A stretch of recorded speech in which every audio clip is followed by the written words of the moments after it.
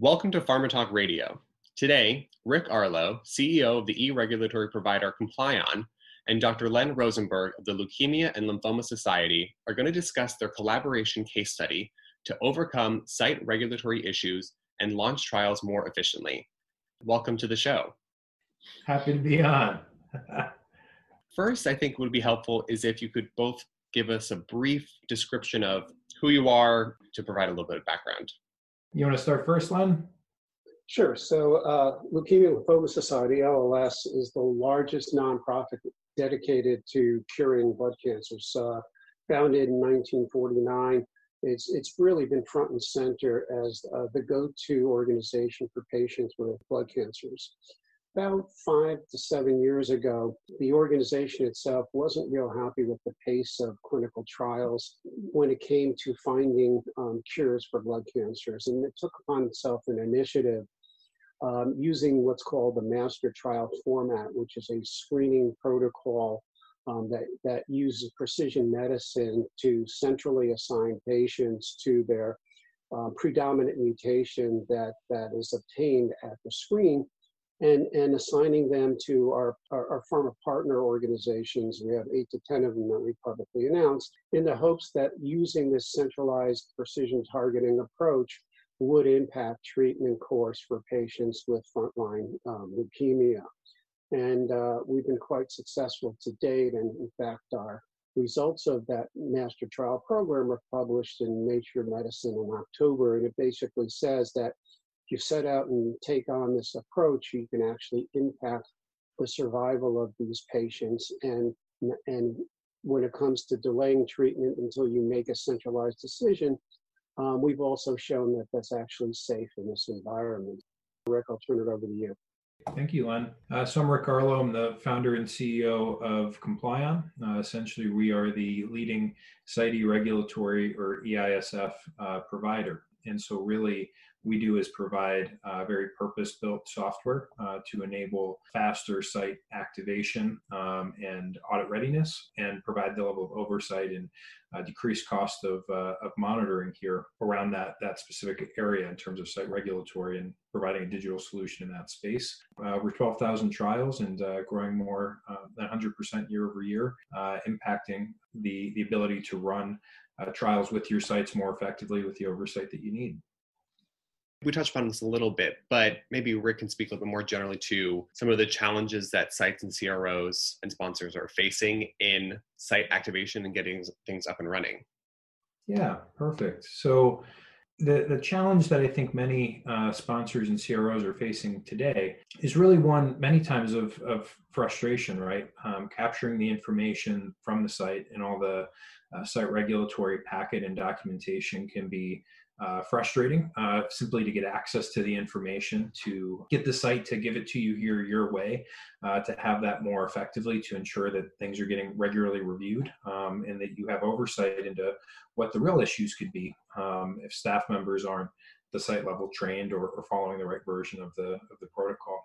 There's many times multiple emails and portals back and forth, information getting lost, and no good way to be able to see here in a nutshell really where your sites are in activation and ongoing study execution. At the end of the day, really it's about ensuring the right versions of all the key study documents are there and approved at the site, trained and credentialed with the right staff and equipment at the site level, and that the individual queries that matter, the information is being reviewed and closed effectively there at the individual site level, right? And so many times this is work that the CRAs are doing that's burdening them from being able to see additional sites and slowing down initial process into activation, as well as the ability to effectively manage the sites here on your studies. I don't know, Len, if there's anything else here that you would share as well from your experience, as well as context within the master trial environment. Yes, Rick, in the sense that we kind of started out the older way. As I mentioned, this is a 5-year plus program, been with it since the inception. We enrolled our first sets of patients in 2016. And we obviously saw the sector moving, integrating technology point solutions along the way. And while we kind of went the conventional route with study startup, it always dawned on us that, hey, if you're using the same sets of sites, right, and you're just changing the trial sub-studies under the master trial realm, that you should be able to take advantage of efficiencies in the startup process. And what was really important to us was also to maintain a level of control over that process, so we would not be highly dependent on third-party providers like the CROs, but that if we could use a software application that essentially was purpose-built, but also had the features that would allow us to take advantage of repurposing, the constant information that applies study to study, we could actually improve that startup and cut out a lot of the inefficiencies and the costs. And why we selected Complion here was that they had the architecture already set up to allow us to take these complex oncology trials and these multiple sub-studies and build upon them, roll them up, allow them to be looked at the program level, and take a common naming convention that was built into their software and allow the documents to move through the system to their final resting place, keeping them separate for the different pharma partners, but at the same time saying, hey, why do we have to force the sites to keep doing this study after study after study, especially with the same disease state, the same sponsor LLS in this case. And it just made sense to take a pragmatic approach to this and then let us peek in on how well the sites are doing and not be dependent on a CRO. It really, changes the paradigm that we really didn't focus on initially, but now it's much easier to do with these point solution novel software applications that are coming into the clinical trial ecosystem. And when you were picking the right point solution, what were the challenges that you wanted to specifically address in order to pick the right solution for you? So good question. So I had a technology lead that was working with me, and we basically sent out RFIs, if you will, to 5 of them or 3 to 5, I guess, entities that were out there, 3 entities, whatever it was. And we basically went through things like, do you have the architecture in place to allow you to do sub-studies and then roll them up into master trials so we can look at it at the low, at the study level and at the higher level. Is there consistency to the naming conventions, as I mentioned earlier? It's really important to standardize on that, but have it be an automated standardization of it, right? So that you're not giving people the ability to name, files and documents different ways. And because otherwise it's going to be a mess, as you can understand. And then have the flexibility to purpose those documents over into, their final resting place. The other thing that was really important was we wanted the software to be flexible enough that if they had an established regulatory system of their own at the institutional level, and they said, we want to keep it, right?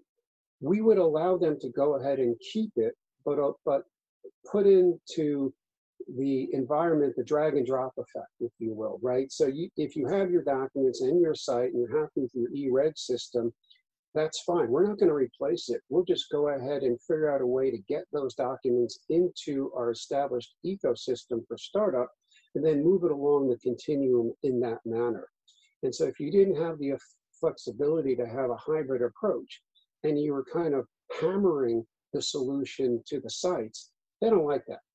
So we wanted to have that flexibility on those features. And when we looked at where we were with the oncology experience and married into all the other aspects that we thought were important, critical decision-making criteria, we selected Complion. And Rick, maybe you could speak a little bit from your perspective of joining into this partnership, taking your existing technology and matching it to what Len and what LLS wanted, what goals they were trying to achieve, what questions you had going into it.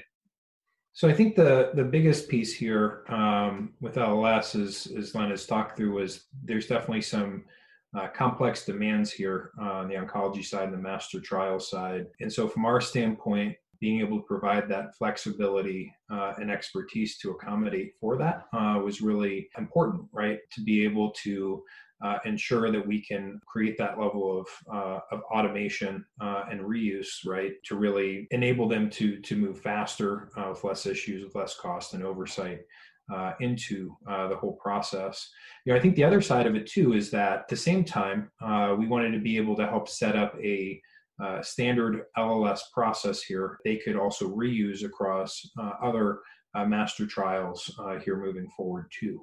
And so being able to set up their way, what information is required, what does the site need to do, how to automate getting that information to the site, the query process, getting the information back that they need, to set that up in a general standard that they can then be readily reused across other studies moving forward. And so I think to step back, being able to set that up, to have that standard way of working is key, having that flexibility and expertise to accommodate for those needs, but also be able to set a base, right? You don't have to worry about maybe a different study having a whole different requirements and a separate build process like you might see with EDC, but it is truly possible to set up your one way for how you work across your sites.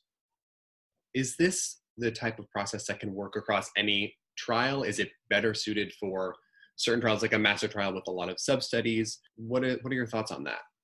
Yeah, good question. What we've seen is, at the end of the day, we're talking about, right, all of the right versions, approvals, training, and documents that the site needs to have, right? And so those are things that can be common and standard across your different therapeutic areas. I do think the part of what was exciting about this project was it really required that level of flexibility and expertise to specifically meet the needs here that they have on the oncology side and on this master trial side. But to step back, it is completely possible to lay out, here's a set of best practices for not just the documents the site needs or what documents you need, but also really identifying what is specifically needed to get to activation, the query management process, the level of oversight that you want to be able to see. Those are standard templates that we can provide out of the box to enable, fast onboarding here for new groups, but also to take the time where it makes sense to help set up, your way, your organization as a sponsor or CRO to accommodate for how you want to manage that process. Maybe Len can go first with this, but what has the result been of adopting this point solution? How has it trickled down? Maybe you could give us a few examples of on the site side, and then maybe we can move into how this has affected patients or your ability to interact with patients. So good question, Danny. So from our perspective, it's a little early because, this innovation, as I mentioned to you, is a point solution that was adopted later in the process for obvious purposes that I stated. So I think I'll turn to Rick, but it's very clear that the startup process is going to be and has been, a heck of a lot more efficient, relative to it. And the fact that we have the visualization into the process and we feed some of the key elements of what Rick tracks into our digital dashboard. You might have heard of that concept of getting kind of a holistic view of what's going on. And you have all of these different point solutions, that play in. So we wanted to have an ability to pull or extract out key pieces of the study startup that are important to us, right? So that we can look at it in conjunction with a lot of the operational and scientific aspects of how the study is run. So we needed that flexibility and that ease of integration that also helped with the startup and ultimately how we manage the program. But Rick, I'll turn it to you for more cost-saving metrics in response to Danny's question. Well, we've seen, I think probably the first thing to share that makes sense to share in terms of what we've learned is that how many groups are looking at this today is a collection problem. The sites have paper, they have their own systems, and we have to get access to this information. So if they're looking at opportunities for, savings or improvement, what's the increased time to scan a document, right? But what we've learned is it's not just a collection problem. There's real effort and activation and ongoing study execution to ensure that the right site staff are trained or credentialed, are following the protocol and have everything that they need. And that's a lot of very detailed specific work to get done correctly. And so ultimately what that means is opportunities for study delays and costs when this work is not being done correctly and has multiple queries back and forth to actually get to activation. Costs that come up when it's missed, especially when you don't have oversight, those costs can turn into real audit inspection findings or unanticipated costs on study closeout because there's a whole set of additional queries and review that hasn't been happened throughout the lifetime of the study, right? And so what we've seen, maybe just to share, one specific, case study here with a group here. It's a large Texas Children's Hospital. What they shared is actually an opportunity to reduce weeks in the activation process, particularly having the documents they need, knowing what needs to be completed, improving the training process, the accuracy across a whole set of different versions and all their staff members across many doctors, an opportunity to get to monitor prep 5 times faster because, again, similarly, they can track all the key requirements and training and what needs to still be completed prior to that visit. And we're able to see about 100% first-time approval of these documents, right? So a drastic elimination of the monitor queries. The information is done and completed correctly the first time through without a monitor needing to review it and send back for a query process. What all of that means is ultimately 3 key things: faster site activation, and what we've seen in weeks for individual sites by enabling the site to complete this information more quickly, and higher first-time approval rates, faster time to create and close those individual queries. And that's also into ongoing study visits. That same site had an issue where it took over 2 weeks to be ready for an individual monitor visit. Now they can do that on a next day basis, right? Separately, oversight, as Len was talking about, reducing what those larger costs could be in terms of unanticipated change orders, costs at the end of the study for additional visits, inspection audit findings, third-party auditors, CAPAs, by seeing what matters sooner. Also in terms of CRA productivity. So roughly 20% of the CRA time is associated with managing these additional site regulatory and administrative aspects. And so we've been able to see our opportunities to reduce the total number of queries, in some cases up to 75%, because again, the sites are completing that correctly the first time and able to see exactly what they need to do, and exactly what it is. To Len's point, being able to have that standard naming convention and see exactly what's there, so you can drastically reduce the actual number of queries they need to manage and the actual visit time and site communication, because you're getting the right things up front and able to very easily manage queries and close those out with very clear expectations with your sites. Why do you think now is the right time in research in doing this work to adopt what for some sites might be, a lot of work to figure out how to incorporate a new digital technology, how to incorporate something new? Maybe both of you can give your thoughts on this. Well, let me jump in here first. The world is changing, right? And everyone says, well, we're now decentralized or adapting technology because of the pandemic. But our mindset was we were adopting technology because it had a purpose in our ecosystem of running complex master trials, and anything that we can do to improve the efficiency in the startup ultimately is going to lend itself to bringing promising treatments, faster that are going to impact survival. So we have the data.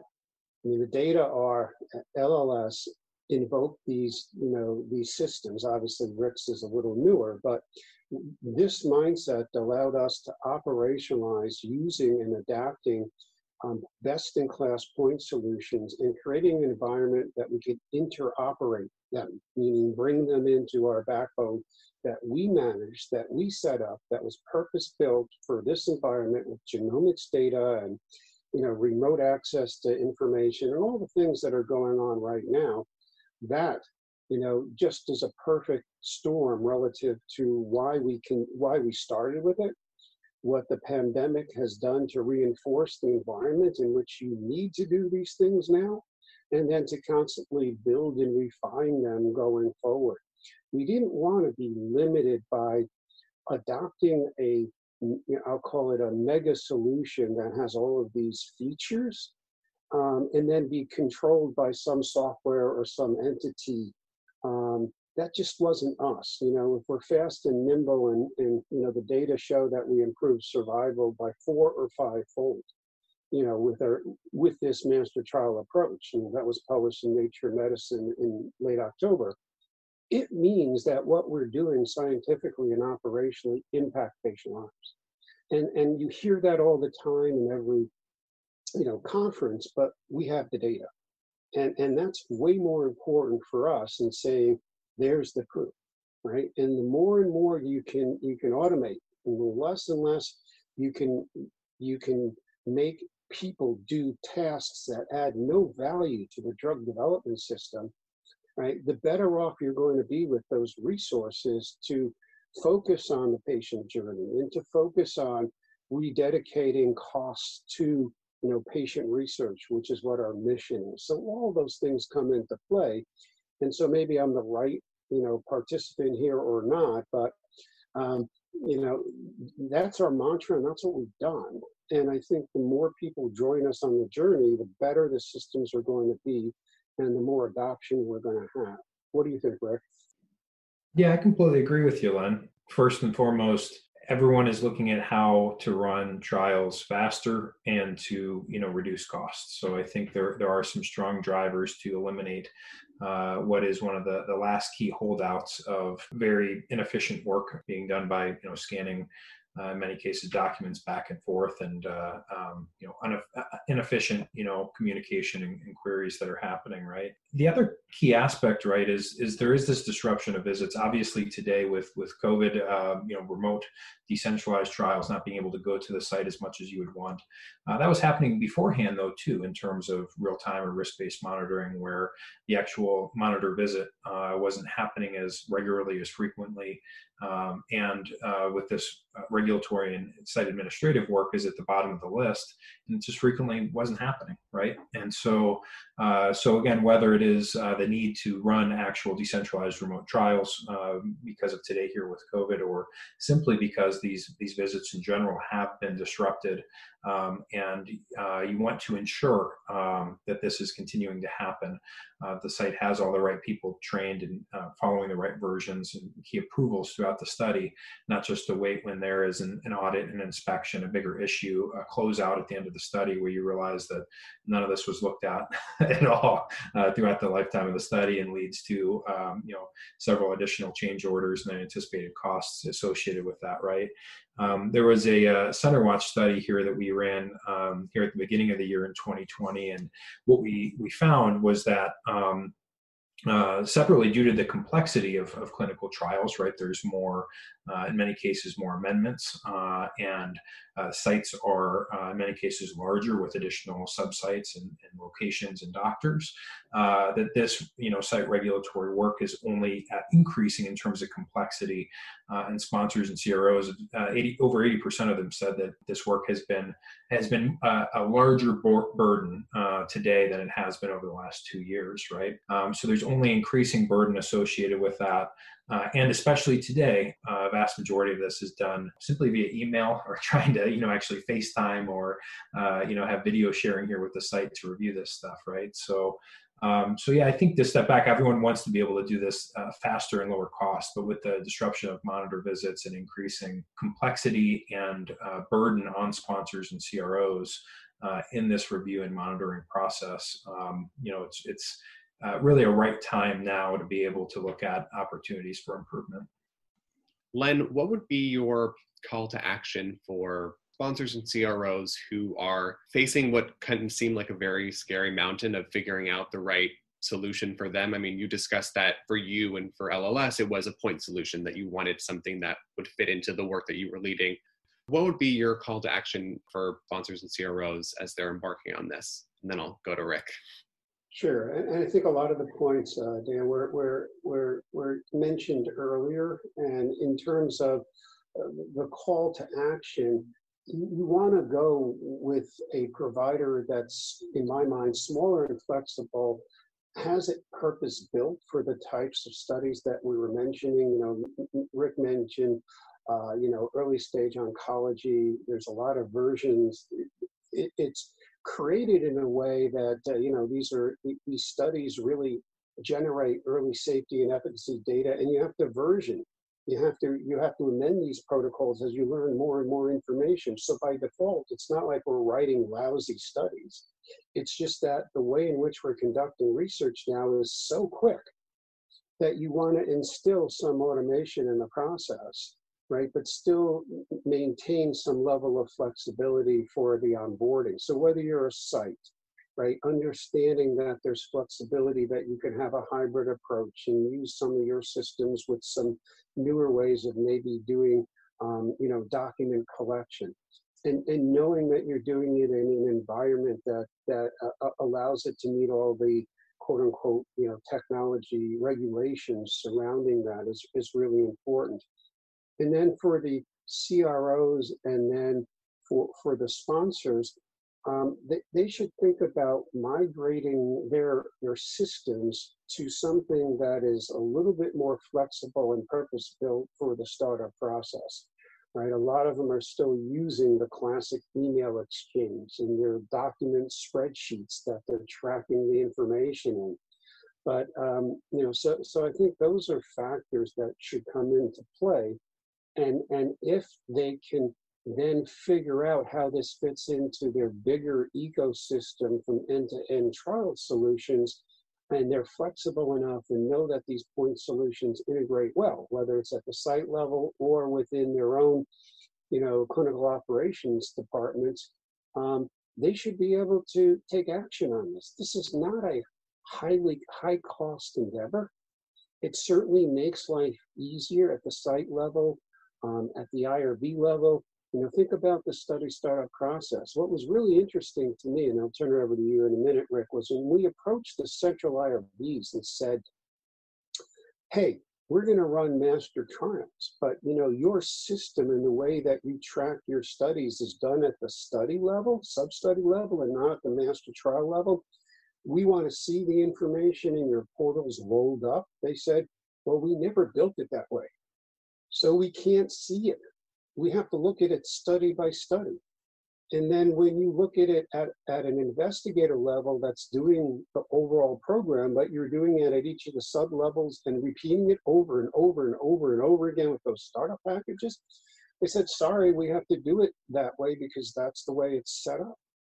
And then we said, from a regulatory perspective, do you have to do it that way? And they said, yes. Well, the answer was no, you don't do it that way.